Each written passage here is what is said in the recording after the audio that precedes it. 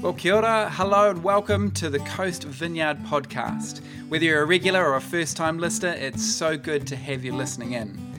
We hope and pray that wherever you may find yourself at today, that the message that you're about to hear would be helpful for your journey of faith. So, without further ado, let's get into this week's message. Can I just start by really lending my voice to the chorus of great appreciation to the mums, but really to the incredible women in the room, watching online, who do so much, we are just so grateful for, I just think it's wonderful to be able to have a day where we can kind of, in whatever way we can, express our gratitude for the love, for the encouragement, for the hard work, for the never giving up of the mums. And you didn't even know giving up was an option, did you, mums? Yeah. But yeah, just so grateful for all that you do and all that you are. So well done. And really, thank you very much for the invitation. I wasn't going to throw Matt under the bus and say that it was last minute, but it really is, thank you. It is a real privilege to be here and share with you, especially on Mother's Day. I was thinking, my wife and I have been leading Maharangi Vineyard for, it's way too long, but now, for a while now, and I remembered about 5 or 6 years ago, we had someone we kind of knew who hadn't to come in and be a special guest speaker for Mother's Day.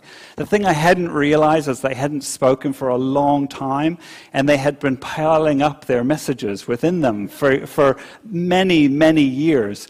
And so we had about 6 really decent Mother's Day messages all rolled into one, and it was just horrific. I mean, it was horrible. He was lovely, and what he was saying was good. If he stopped about an hour earlier, it would have been even better. But we had people who were like having to get up and go because they had lunch reservations, and people emailing me later saying their Mother's Day lunch was completely burnt in the oven, and like it was bad. It really was bad. So I was so happy to realize that it's in the afternoon, and I can speak to at least 6:30 before anything happens. So we're sweet.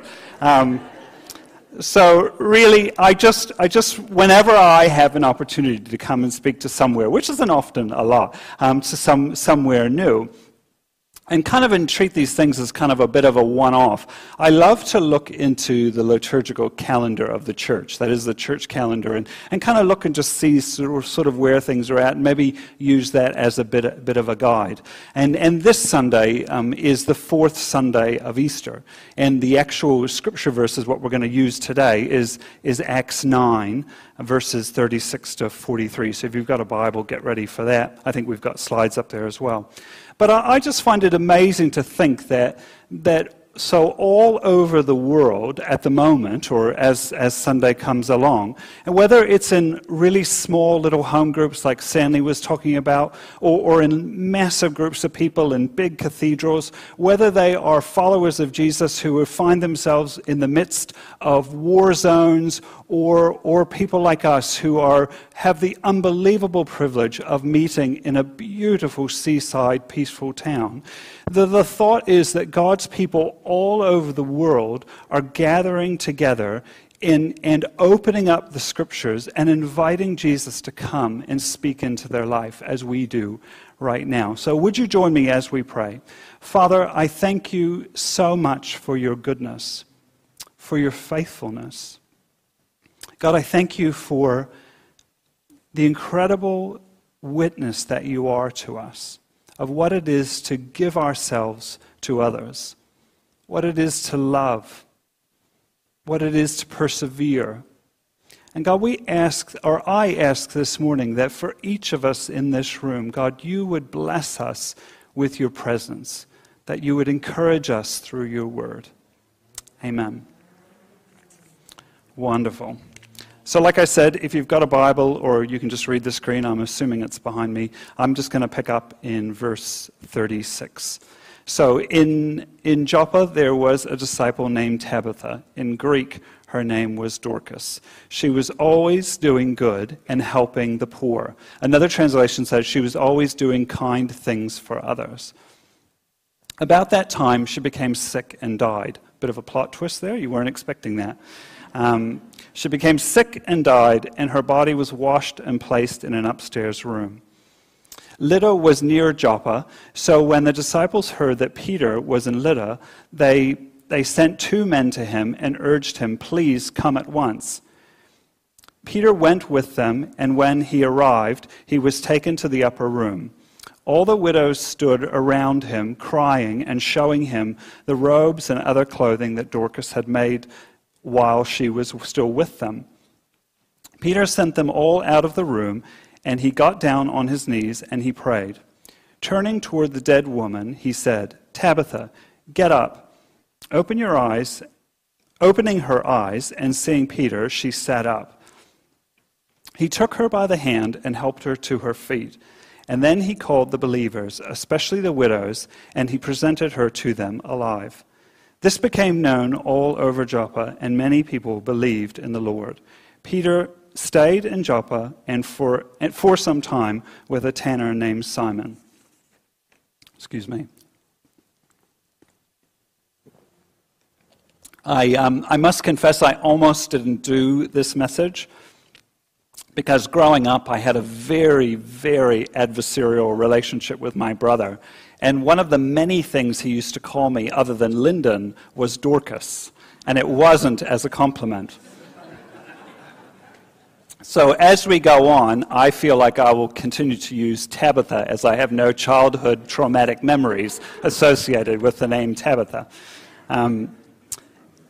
Isn't it so encouraging that Scripture includes people like Tabitha?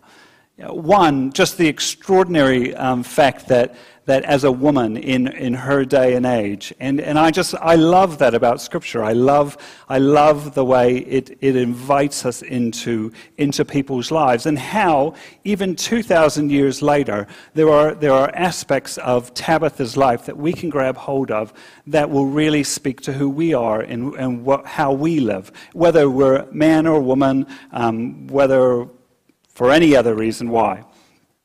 But there is something there about it. One of the things that I particularly love about this story is really just the simplicity of it. The Bible, Scripture says nothing about Tabitha other than she's got a very unfortunate Greek version of her name, and that she does what? What were the 2 things that Scripture says? 1, she was always doing kind things for others, and 2, she was helping the poor. We can see a little bit further later on in the story that obviously some of that poor includes the widows and probably orphans by connection. And if you know anything about Scripture, you know that widows and orphans in Scripture really represents of the time the lonely. We can probably translate that today to the lonely, the vulnerable, the needy. We're talking about a time in history where there was no social welfare. To be a woman widowed on her own was to be incredibly vulnerable, and you were at the mercy of others' kindnesses. And it represents those at very high risk of abuse, the marginalized. And it also represents people who she dedicated her life to helping people who couldn't necessarily help her back. You know, it's kind of lovely to do kind things for people that you know just maybe might do something kind back for you, eh? Like, you know, I've got dinner this time. Next time you kind of like can think about leaving your wallet at home because you know they'll probably return the favor.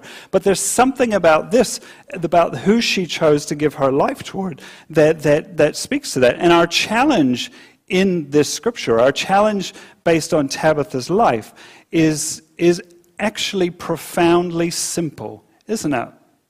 The last time I looked, you do not need a 4-year degree to always do kind things for others.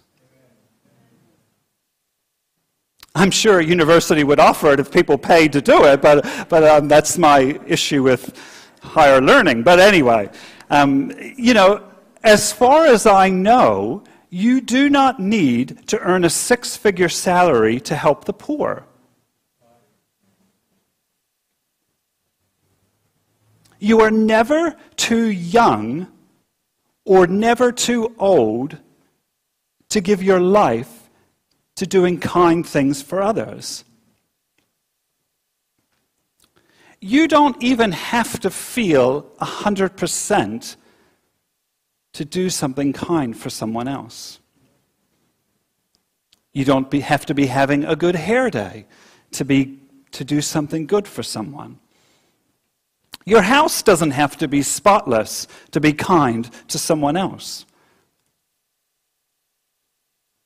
Your kids don't even have to be the picture of peace and harmony in order to do good or help the poor or do all kinds of good for someone else. Doing kind things and helping the poor,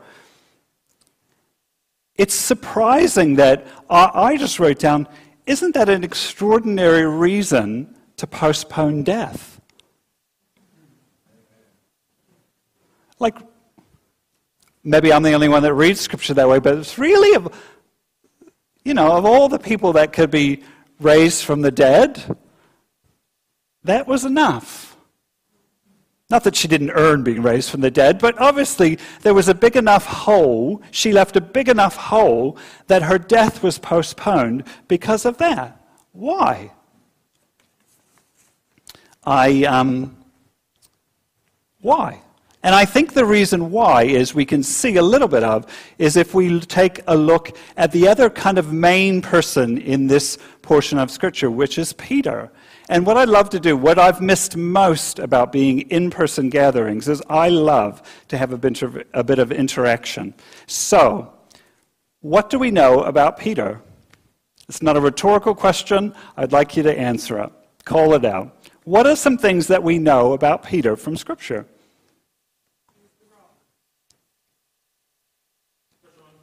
Yep. Very much a loudmouth.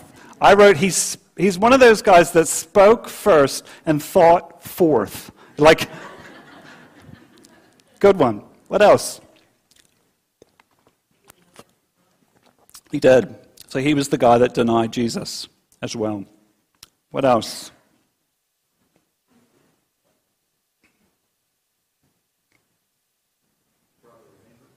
Yep.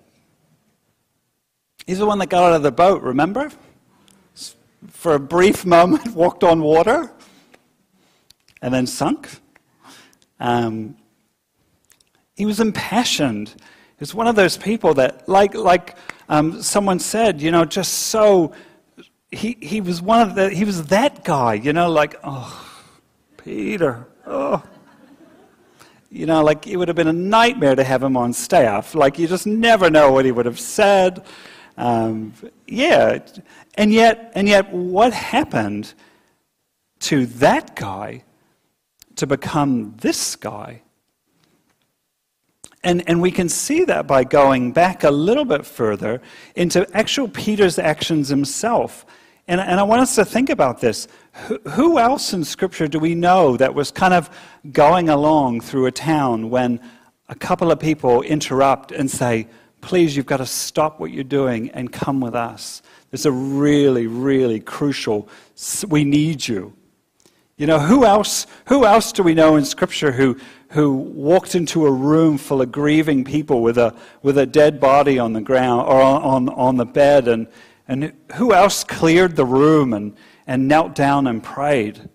Who else took the hand of someone who was dead and they got up? It sounds familiar, doesn't it?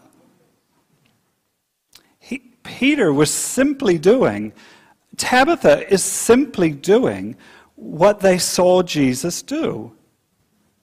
Tabitha was lived a life, doing good and being kind and caring for the poor, caring for the widows, the most vulnerable in her society, the most vulnerable, lonely, in desperate need people around her.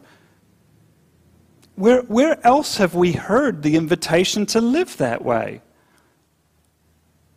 Believe it or not, being kind was something that was spoken long before our Prime Minister set up.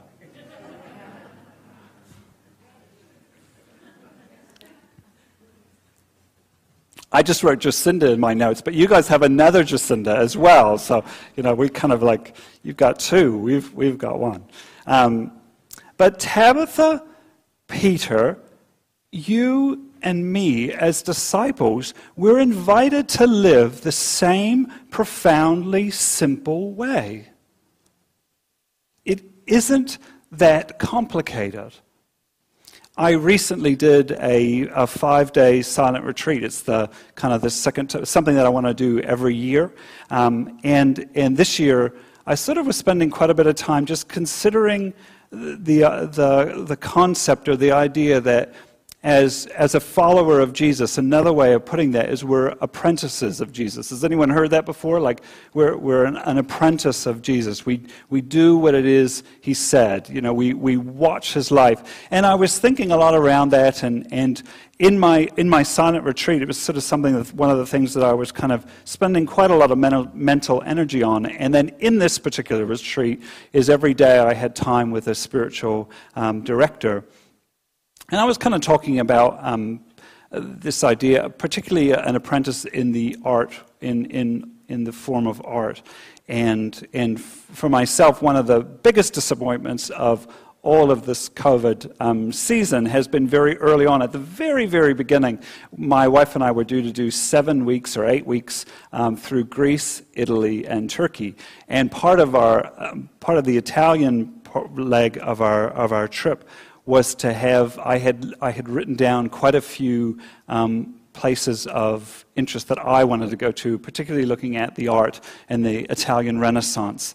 And in my supervision on this retreat, the lady just sort of revealed a bit about what it was to be an apprentice, particularly in that time of the world, particularly artists, would invite an apprentice not just to learn the trade, but as an apprentice you were invited into the household of the master, whether it was a painter or a sculptor.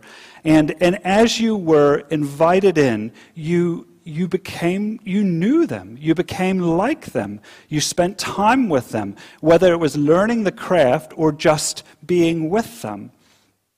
And the crazy thing about it is you didn't just do that. A lot of those artworks were commissioned, and in order to keep up with the demand, is the masters would often start an artwork, start a picture, start a painting, create a bit of a vision, or even in musical, start the composition, would start it, and then hand it over to the apprentices who would finish the work on behalf of the master. And the work was never their own. It was the work of the master, but finished by the apprentice. And that is what I think we can be invited into as apprentices of Jesus. I think that's what Peter was doing. That's what Tabitha was doing. They were simply finishing the work that their master had already started. For us tonight, this afternoon, that is our invitation, is we have had so much, and honestly, you guys, so much credit to you for so much of having to pivot and having to move and be adaptable and to change and to shift, even in venues like this, and all of the starting and stopping. Well done for being here. Well done for keeping going. And please keep going. Like, keep going, because it's so easy in the season we find ourselves to become overwhelmed by maybe the unfinished work of the master. Like, so much of the world that we thought was sorted, hasn't it become so aware that it's so not sorted? Like, oh man. And we can very easily, as apprentices of Jesus, become overwhelmed by how much isn't done.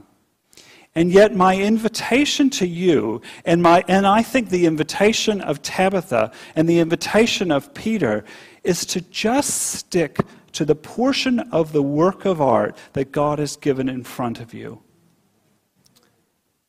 Do good to all kinds of people every day of your life. Care for the poor around you. And that can be the poor, the lonely.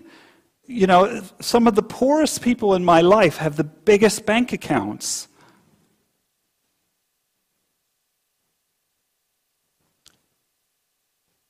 There's a real temptation to respond in the season we find ourselves in, to pull back, just to shut down, to close in, to be overwhelmed by everything else. So just narrowing in and pulling back. And I guess my invitation to you, is to keep painting. You know, keep working. Keep moving, keep following, keep doing the one thing that's in front of you today. Because it's not your work. It's the work of our Master.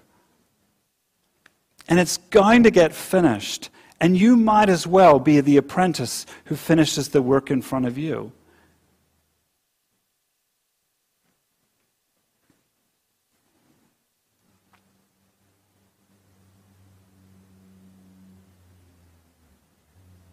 I was, let me see how we're going for time. Great. Yeah, no, I'm good. I'm right in there. Got my timer on. I was driving here today, and I had given myself plenty of time, because being late is one of my worst feelings. And I kind of drove the back way through Orewa. And there was a road that I'd kind of driven past my very first job when I immigrated to New Zealand over 20 years ago. I was here in Orewa, so I used to drive back and forth quite a bit. And I really just felt like to turn down this side road, which I've literally driven past hundreds and hundreds of times, and I've never turned down it. And so I turned down it, and then but I did so feeling like God had told me to turn down it. And so I went down, kind of looking, thinking, oh, who knows? Maybe like there'll be a great house there or something. Who knows? So I kind of drove down and then just stopped at the end of the cul-de-sac and kind of waited a minute. And I thought, oh, all right. So what's that all about? And then I just felt like God say, thank you for following the still small voice. Now carry on. All right. So carried on, and I knew I had tons of time. I knew Stanley wouldn't be worried about whether or not I turned up or not. So, but I felt like during worship that was an invitation for some of you. That the Father is asking you to be attentive to His still small voice.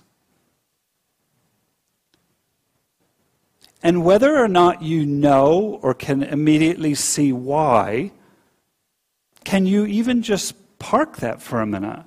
You know, we so want to know why straight away. And I just feel like there's some people here that you've kind of been going down a road for a really long time, and there's nothing wrong with the road or whatever. But I feel like maybe God's inviting you to just turn off for a minute. And so I guess that's my invitation for a bit of a ministry time. Do you need to come up and... All right, cool. So maybe some guys come up and play the guitar or the piano, because you can't respond to ministry time without some background music. It just wouldn't work. We've had too much change. We can't go that far. But why don't we all stand?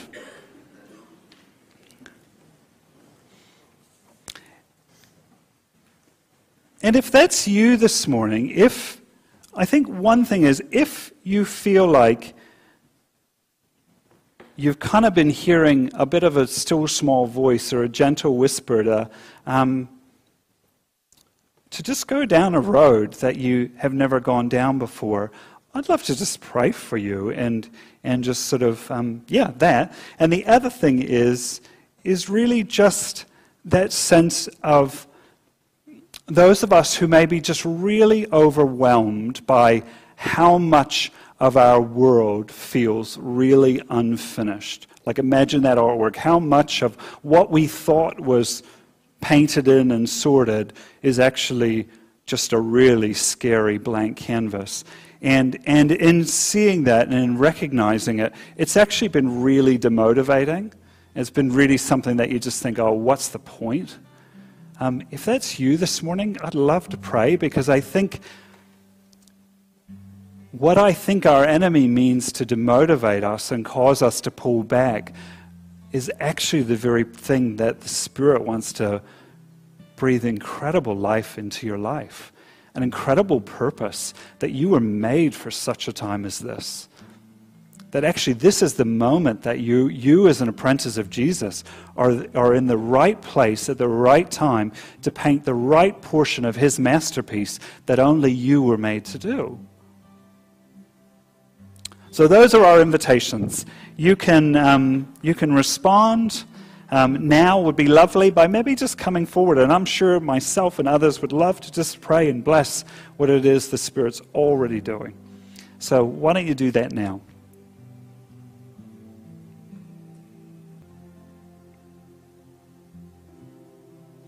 Great. Father, I thank you so much for the wonderful example we have in Scripture of really ordinary people. Like Tabitha doing something so simple as to dedicate her life to being kind to others and caring for the poor.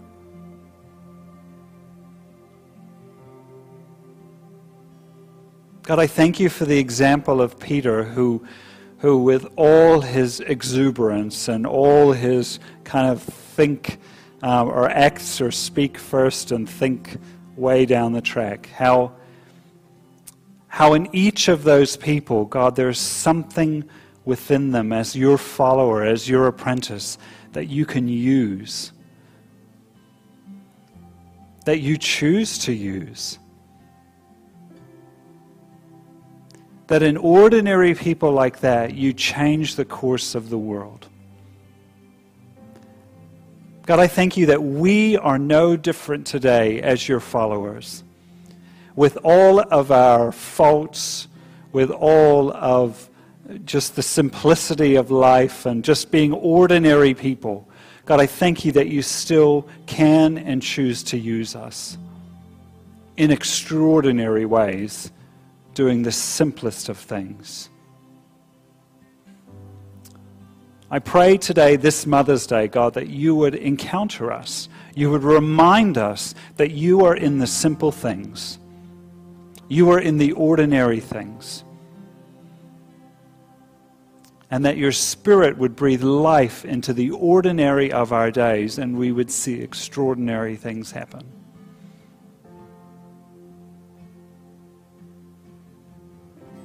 Amen.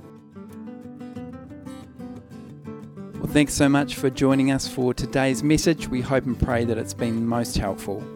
If you are keen to find out a little bit more about us as a church whānau, or you'd like to touch base, then you can go to coast.org.nz, and there you'll find information about our in-person services, online services, various resources and activities. Enjoy the day and be blessed.